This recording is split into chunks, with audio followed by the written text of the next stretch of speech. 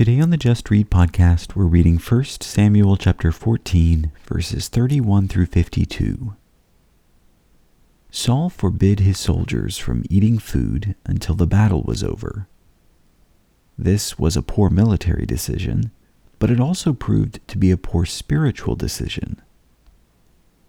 Let's read 1 Samuel chapter 14, verses 31 through 52. They struck among the Philistines that day from Michmash to Aijalon, and the people were very weary. The people rushed greedily upon the spoil, and took sheep and oxen and calves, and slew them on the ground, and the people ate them with the blood. Then they told Saul, saying, Behold, the people are sinning against the Lord by eating with the blood. And he said, You have acted treacherously. Roll a great stone to me today.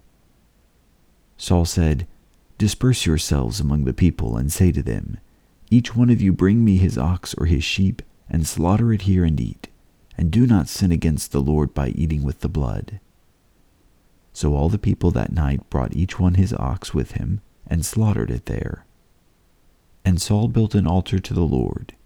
It was the first altar that he built to the Lord.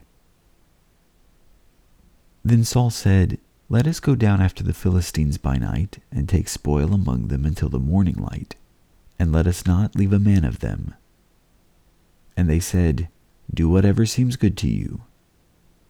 So the priests said, Let us draw near to God here. Saul inquired of God, Shall I go down after the Philistines? Will you give them into the hand of Israel? But he did not answer him on that day. Saul said, Draw near here, all you chiefs of the people, and investigate and see how this sin has happened today. For as the Lord lives, who delivers Israel, though it is in Jonathan my son, he shall surely die. But not one of all the people answered him. Then he said to all Israel, You shall be on one side, and I and Jonathan my son will be on the other side. And the people said to Saul, Do what seems good to you. Therefore Saul said to the Lord, the God of Israel, Give a perfect lot. And Jonathan and Saul were taken, but the people escaped. Saul said, Cast lots between me and Jonathan my son. And Jonathan was taken. Then Saul said to Jonathan, Tell me what you have done.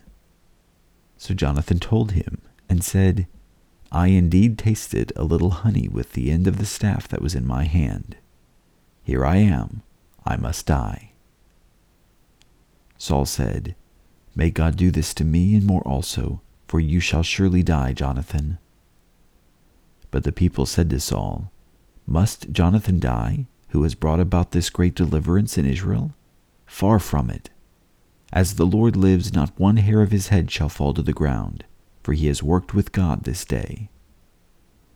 So the people rescued Jonathan, and he did not die. Then Saul went up from pursuing the Philistines, and the Philistines went to their own place. Now when Saul had taken the kingdom over Israel, he fought against all his enemies on every side, against Moab, the sons of Ammon, Edom, the kings of Zobah, and the Philistines, and wherever he turned he inflicted punishment. He acted valiantly and defeated the Amalekites, and delivered Israel from the hands of those who plundered them. Now the sons of Saul were Jonathan and Ishvi and Malchishua. And the names of his two daughters were these: the name of the firstborn, Merab, and the name of the younger, Michal. The name of Saul's wife was Ahinoam, the daughter of Ahimaaz. And the name of the captain of his army was Abner, the son of Ner, Saul's uncle. Kish was the father of Saul, and Ner, the father of Abner, was the son of Abiel. Now the war against the Philistines was severe all the days of Saul, and when Saul saw any mighty man or any valiant man, he attached him to his staff. That was 1 Samuel chapter 14, verses 31 through 52. The famished Israelites ate in such haste that they ate without properly draining the blood of the animals, something condemned in the law of Moses. Saul's actions caused a lot of heartache for Israel. Although God gave Saul victories, he was constantly fighting with neighboring nations. Thank you for reading with me.